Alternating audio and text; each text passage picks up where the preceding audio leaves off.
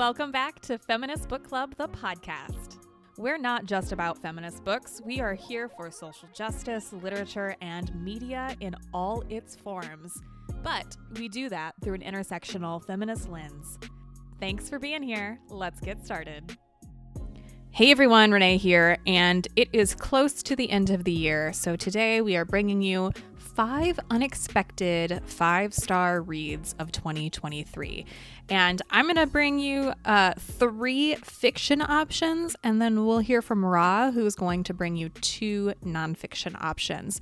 And I want to caveat this is unexpected because I am not familiar with the author, or it's a genre I don't typically read, something along those lines. So I want to throw out some 5-star reads that were absolutely 5-star reads, and I expected them to be 5-star reads.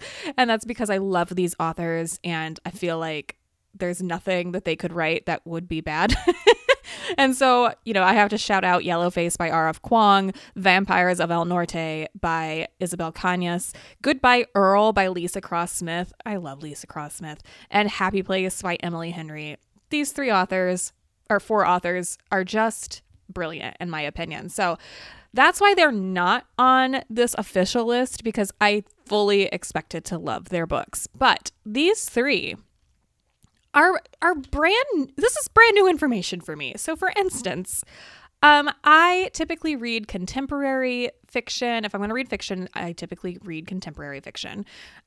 I have enjoyed some Greek mythology retellings or mythology retellings in general, but it's not really something that I gravitate towards, which is why Psyche and Eros by Luna McNamara was an unexpected 5-star read for me. So this is a retelling of the story of Psyche and Eros, obviously.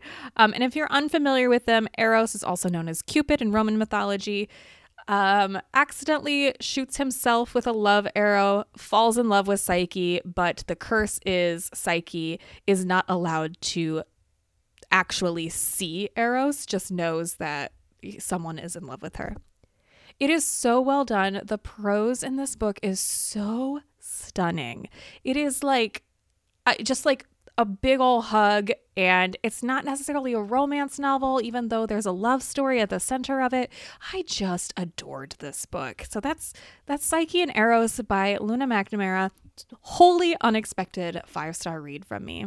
My next unexpected 5-star read is The Wishing Pool and Other Stories by Tananarive Due. And this is a collection of short stories that I want to say it's a collection of horror stories, but the horrors in a lot of these stories are everyday reality horrors. So if you know Tananarive Due's work, she tends to bring in a lot of realistic horror, in the vein of Jordan Peele, of Get Out, that kind of horror. And I had read her work before, but this one was so masterful because short stories can just pull a big old punch in just a few pages, and I was flabbergasted by how big the punch was for how few the pages were for each of these stories. There is not a bad story in this book. Some are a little more suspenseful, some are a little more sci-fi, some are a little more gory, but they are all bangers. And I don't know. I wasn't sure what to expect from a collection of short stories from this author, but I am so glad I read it, and unexpected 5 stars. Now, the third and final fiction option I will give to you before I toss it over to Ra is The Last Animal by Ramona Ausubel. And this was, I forget where I heard about this. This was pitched as a feminist Jurassic Park, and it is and it isn't. And that got my spidey senses up because I was very much intrigued by that premise. But at the center of this story, The Last Animal, is a grieving wife and her 2 teenage daughters. The daughter's father has recently passed away. The wife is a scientist, and she is hell-bent on reanimating or cloning or recreating, bringing to this world a baby woolly mammoth, and she and her daughters succeed. And so this book is just this brilliant character-driven story about this woolly mammoth and the resilience of this family healing from such a huge loss, with just like interesting characters at the center. If you liked Lessons in Chemistry, it's a little bit of the same flavor. So, yeah, I had never heard of this author before. I wasn't sure what to expect. So again, an unexpected 5-star read from me. So to recap, that was Psyche and Eros by Luna McNamara, The Last Animal by Ramona Acebel, and Wishing Pool and Other Stories by Tananarive Due. Can't wait to hear what Ra has to share with us. The last person that called me Sweet Pea ended up dead. I haven't killed anyone for 3 years, and I thought that when it happened again, I'd feel bad. But no, I had a blissful night's sleep. This morning, I feel balanced, almost sane for once. Rhiannon is your average girl next door, settled with her boyfriend and a little dog, but she's got a killer secret. Although her childhood was haunted by a famous crime, Rhiannon's life is normal now that her celebrity has dwindled. By day, her job as an editorial assistant is demeaning and unsatisfying. By evening, she dutifully listens to her friends' plans for marriage and babies while secretly making a list. A kill list. From the man on the Lidl checkout who always mishandles her apples, to the driver who cuts her off on the way to work, to the people who have got it coming, Rhiannon's ready to get her revenge, because the girl everyone overlooks might be able to get away with murder. American Psycho meets Bridget Jones in Sweet Pea by C.J. Scuse, a darkly comic novel about a girl next door serial killer that you can't help to love, but also agree with. This is written in diary format, so we really get into Rhiannon's deranged and sometimes scarily relatable mind. Sweet Pea is viciously funny, foul-mouthed, rather graphic, and not for the faint-hearted. It's the perfect read for anyone who loves a promising young woman or killing Eve. And the good news, if you love it, it's only book 1 in the series. There are some content warnings we'd like to address, including child abuse and trauma, as well as, well, murder.